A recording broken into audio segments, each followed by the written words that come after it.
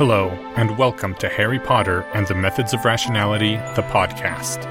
Written by Eliezer Yudkowsky, read by Eneasz Brodsky, based on the works of J.K. Rowling. Chapter 120, Something to Protect, Draco Malfoy.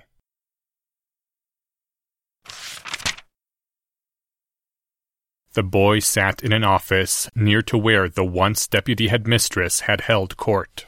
His tears had run dry hours ago.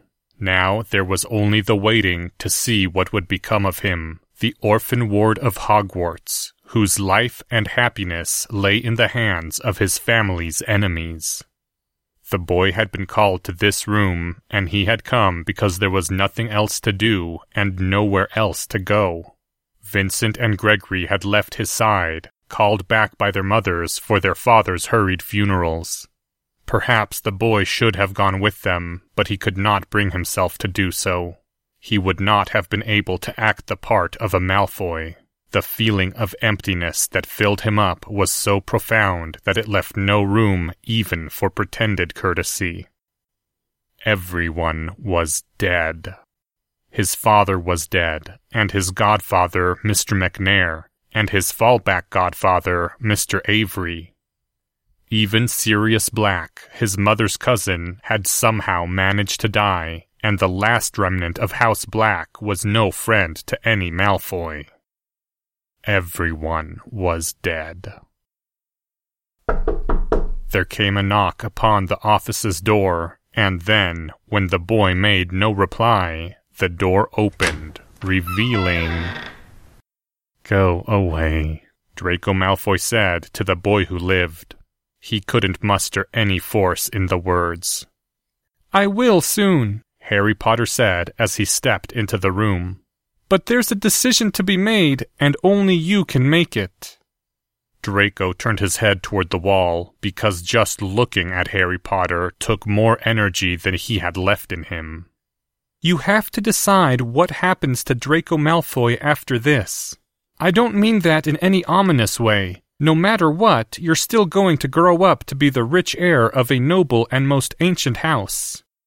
The thing is, there's a horrible truth you don't know, and I keep thinking that if you knew, you'd tell me not to be your friend anymore. And I don't want to stop being your friend. But to just never tell you, and always maintain that lie so I can go on being your friend, I can't do that. It's also wrong. I don't want this anymore. I don't want to be manipulating you. I've hurt you too much already." "Then stop trying to be my friend. You're no good at it anyway." The words rose up into Draco's consciousness and were rejected from his lips. He felt like he'd mostly lost Harry already from the games Harry had played with their friendship. The lies and manipulations. And yet, the thought of going back to Slytherin alone, maybe without Vincent and Gregory if their mothers terminated the arrangement, Draco didn't want to do that. He didn't want to go back to Slytherin and live out his life among only people who'd agreed to be sorted into Slytherin House. Draco was barely sensible enough to remember how many of his real friends were also friends with Harry, that Padma was a Ravenclaw, and even Theodore was a chaotic lieutenant. All that remained of Malfoy House was a tradition now, and that tradition said it wasn't clever to tell the war's victor to go away and stop trying to be friends with you. "All right," Draco said emptily. "Tell me." "That's what I'm going to do. And then the headmistress will come in after I leave and seal away your last half hour of memory. But before then, knowing the whole truth, you'll get to decide whether you still want to be involved with me. According to the records I was reading through before I came here, the story really began in 1926 with the birth of a half-blood wizard named Tom Morphin Riddle. His mother died in childbirth, and he grew up in a Muggle orphanage until his Hogwarts letter was brought to him by Professor Dumbledore. The boy who lived continued speaking, words that slammed into what was left of Draco's mind like falling houses. The Dark Lord had been a half-blood. He'd never believed in blood purity for a fraction of a second. Tom Riddle had come up with the idea of Lord Voldemort as a bad joke.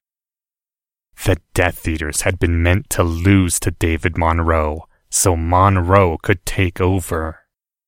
After giving up on that, Tom Riddle had gone on playing Voldemort instead of actually trying to win because he'd liked bossing the Death Eaters around.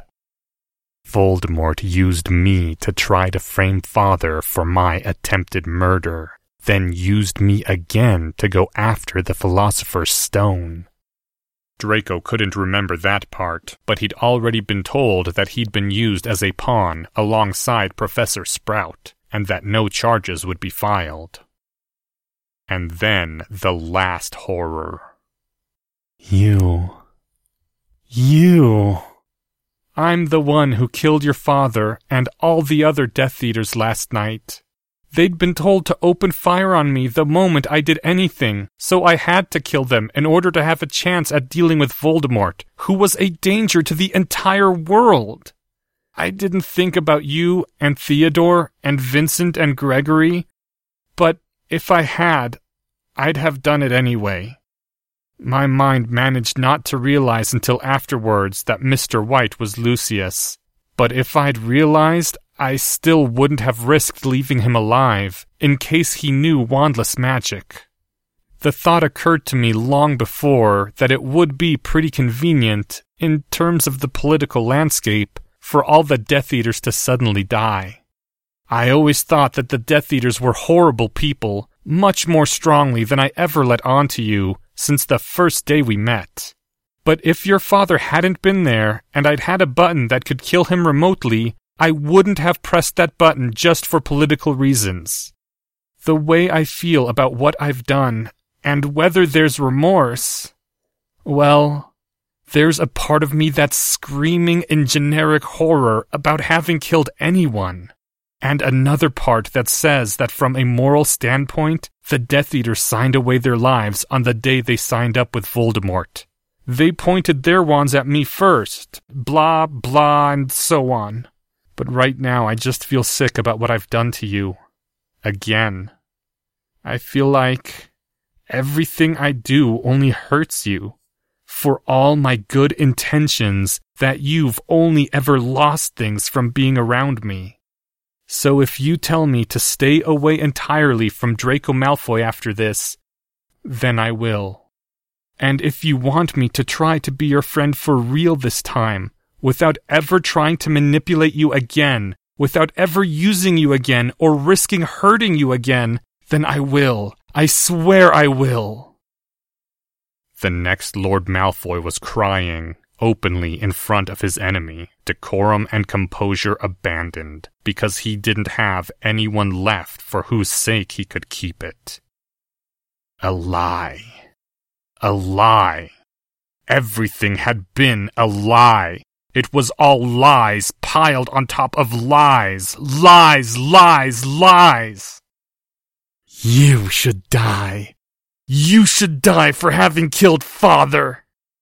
The words only filled him with more emptiness, but they had to be said. Harry Potter just shook his head. And if that's not an option? You should hurt. Harry only shook his head again. The boy who lived pressed the Lord Malfoy for his decision. The Lord Malfoy refused to give it. He couldn't say it, couldn't bring himself to say it, either way. He didn't want the war's victor and their mutual friends to abandon him. And he wasn't going to give Harry the absolution he wanted either. So Draco Malfoy refused to answer. And then the time of that self's memory ended.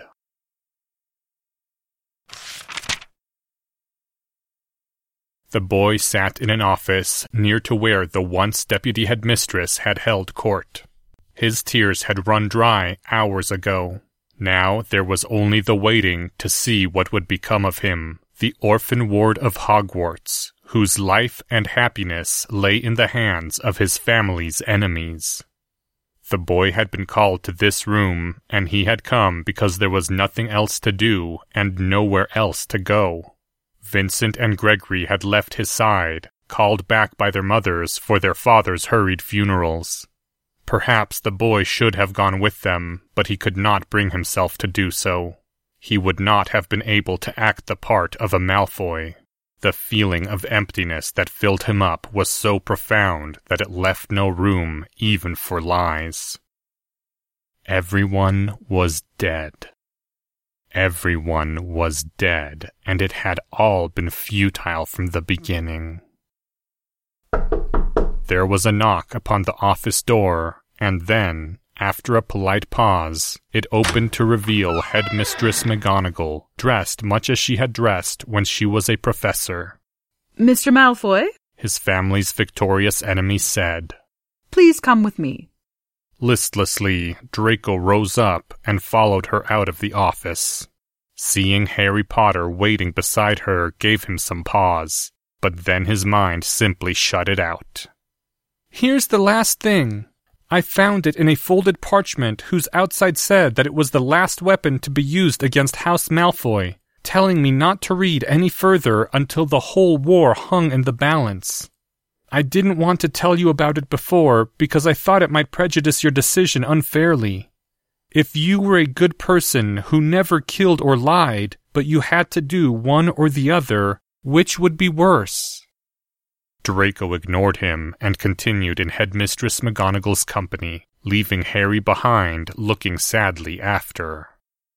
They came to the headmistress's old office, where she lit her flue fire with a wave of her wand and said to the green flame, "Gringotts Travel Office," and stepped through after a firm glance in his direction. For lack of any other option, Draco Malfoy followed.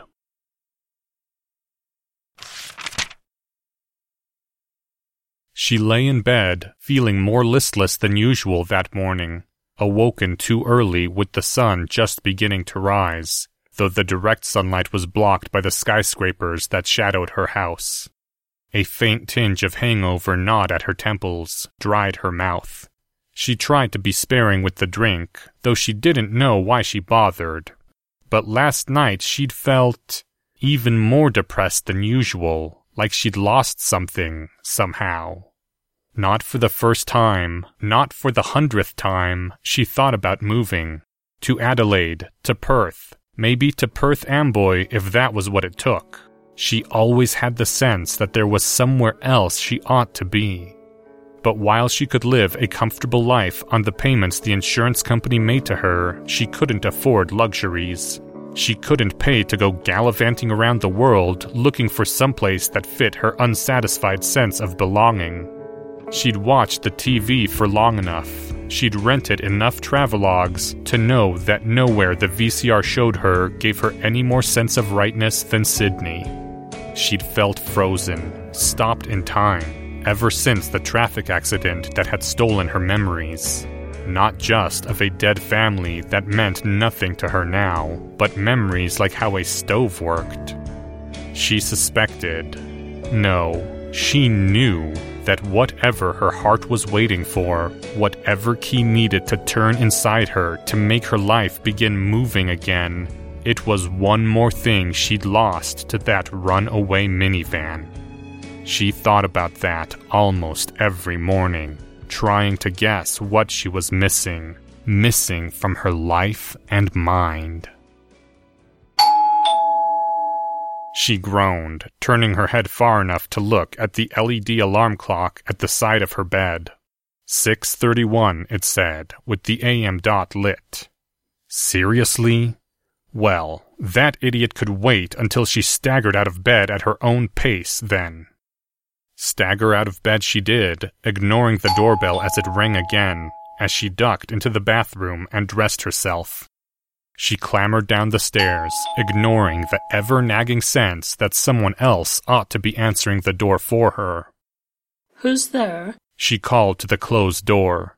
The door had a peephole, but it was fogged over. Are you Nancy Manson? Yes. You know. Nancy leapt back in shock as a flash of light came from the door and hit her, and... Nancy swayed, putting a hand to her forehead. Flashes of light just going through doors and hitting people. That wasn't particularly surprising. Would you please open the door? The war is over, and your memory should be returning shortly. There's someone here who ought to see you. My memories. Nancy's head was already feeling clogged, like she was about to start hacking something out of her brain, but she managed to reach out and yank the door open. There in front of her was a woman dressed as a perfectly normal witch, from black robes to tall pointed hat, and standing beside her, a boy with short white blonde hair and wearing perfectly normal dark robes trimmed in green, staring at her with his jaw dropped and eyes wide and beginning to fill with tears. Green-trimmed robes and white blonde hair. Something warm stirred in her memory. She felt her heart rising into her throat as she realized that the thing she'd been looking for these past 10 years might be right in front of her this very instant.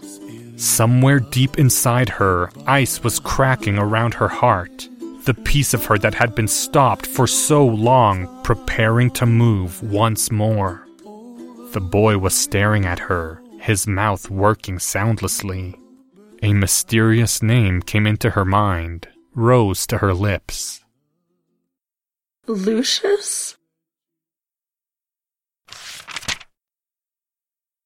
End chapter 120. Chapter 121. Something to Protect. Severus Snape.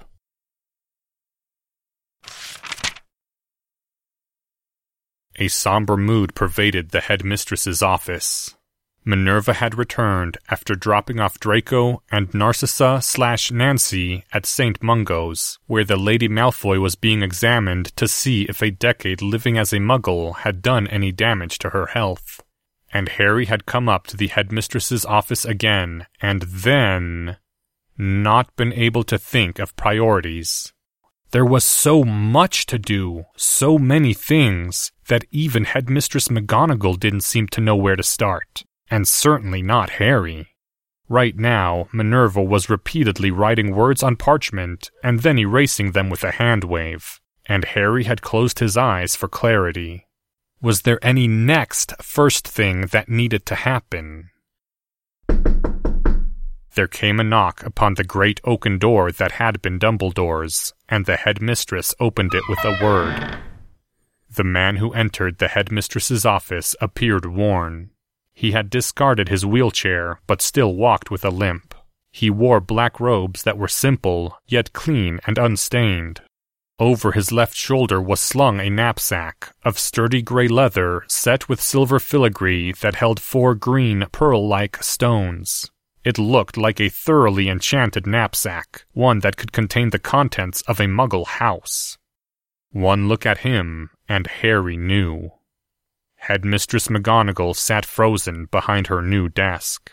Severus Snape inclined his head to her.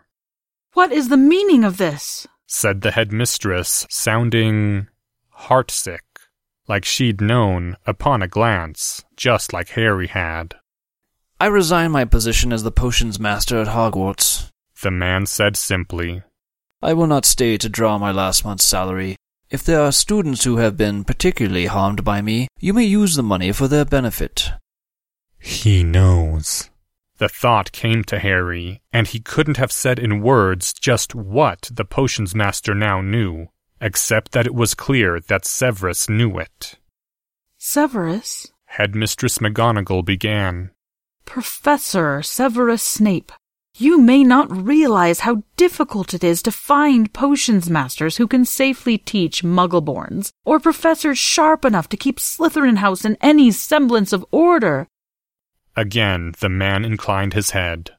I think it need not be said to you, headmistress, but I recommend in the strongest possible terms that the next head of Slytherin be nothing like me. Severus, you only did as Albus told you to do. You could stay on and act differently. Her voice sounded hollow. Headmistress. Harry's own voice seemed also hollow, and Harry wondered at it, for he hadn't known Severus Snape that well. If he wants to go, I think you should let him go. Dumbledore was using him. Maybe not exactly the way Professor Quirrell thought. Maybe it was prophecy rather than sabotaging Slytherin. But Dumbledore was still using him. There were things that could have been said long ago to Severus to free him. It's clear why Dumbledore didn't risk that, but still, Severus wasn't being used kindly. Even his blindness and grief were being used. The way he didn't grasp the consequences of his actions as Potion Master. It is well to find you here, Mr. Potter. There is unfinished business between us. Harry didn't know what to say, so he just nodded. Severus seemed to be having some difficulty speaking as he stood before the two of them with the grey knapsack on his shoulder. Finally, he seemed to find the words he'd come to speak. Your mother, Lily, she was... I know, Harry said through the thickness of his throat. You don't have to say it. Lily was a fine, upstanding witch, Mr. Potter. I would not have you think otherwise from any words I have said to you. Severus? Minerva McGonagall looked as shocked as if she'd been bitten by her own shoes. The former potions master kept his eyes on Harry. More than one bar lay between myself and Lily, most notably my ill-advised attempts to curry favor with the purebloods of my house. If I had made it sound like one mistake upon a muddy field ended it all, if I had pretended that she had no reason but shallowness not to love me, I hope your books have also told you why fools may say such things. They did. He was looking at the fine grey knapsack on Severus Snape's left shoulder, unable to meet the potions master's eyes. They did. However, I'm afraid I have nothing more to say about your father than what I've already told you. Severus! The former potions master seemed to have eyes only for Harry. The dark mark upon my arm is not dead, nor is the prophecy fulfilled by the story that you recounted before the crowd. How did you destroy all but a remnant of the Dark Lord? Harry hesitated. I obliviated most of his memories and sealed him, I guess is how wizards say it. Even if the seal breaks, he won't come back as himself. Severus frowned briefly, and then shrugged. I suppose that is acceptable. Professor Snape. This, too, was now Harry's responsibility. The Order of the Phoenix owes you for services rendered. I'm in an excellent position to repay it, both financially and magically, just in case you want to start your next life in a position of wealth, or with better hair, or something. Strange words to say to such as me. I went to the Dark Lord intending to sell him the prophecy in exchange for Lily's love becoming mine, by whatever darkness was required to achieve it. That is hardly something to be forgiven lightly. And then, in the years after, when I was a potions master, that you experienced yourself. Do you think my service to the Order of the Phoenix has repaid all of my sins? People are always broken, Harry said, though the words stuck in his throat. They always make mistakes. At least you tried to repay them. Perhaps. My final duty was to fail in guarding the stone, to be struck down. This I have done, and I survived it, which I never expected to do.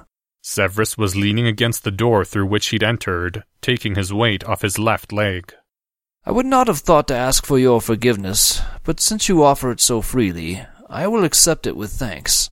From this day on, I wish to take less unkindly ways, and I think that is best done by starting over. Tears glistened on Minerva McGonagall's nose and cheeks. When she spoke, her voice was without hope. Surely you could start over inside Hogwarts. Severus shook his head.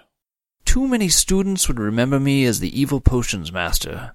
No, Minerva, I will go someplace new, and take a new name, and find someone new to love. Severus Snape. Harry said, because it was his responsibility to say it. Has all your will been done? Lily's killer is vanquished. I am content. The headmistress lowered her head. Be well, Severus. I do have one last piece of advice, if you want it. What is it? Ruminating about the past can contribute to depression. You have my blanket permission to just never think about your past, ever. You shouldn't think that it's your responsibility to Lily to bear your guilt for her, or anything like that. Just keep your mind on your future and whatever new people you meet. I shall take your wisdom into consideration. Also, try a different brand of hair shampoo. A wry grin crossed Severus's face, and Harry thought it might have been, for the first time, the man's true smile. Drop dead, Potter. Harry laughed. Severus laughed. Minerva was sobbing. Without saying anything else, the free man took a pinch of flue powder and cast it into the office's fireplace, and strode into the green flame, whispering something that nobody caught. And that was the last that anyone ever heard of Severus Snape.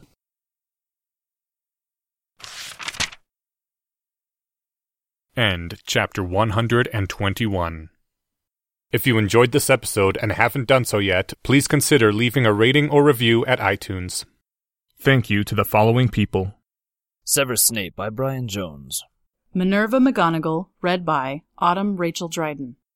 This chapter's original text, production notes, and attribution links, along with archives and much more, can be found at hpmorpodcast.com. If you would like to learn more about the art of rationality, please visit lesswrong.com, an online community of aspiring rationalists founded by Eliezer Yudkowsky. Some sound effects used are courtesy of the Free Sound Project. Today's music is Morning Sunlight by Chronos Symphonic. Thank you for listening, and come back in 2 weeks for the first part of Chapter 122, Something to Protect, Hermione Granger.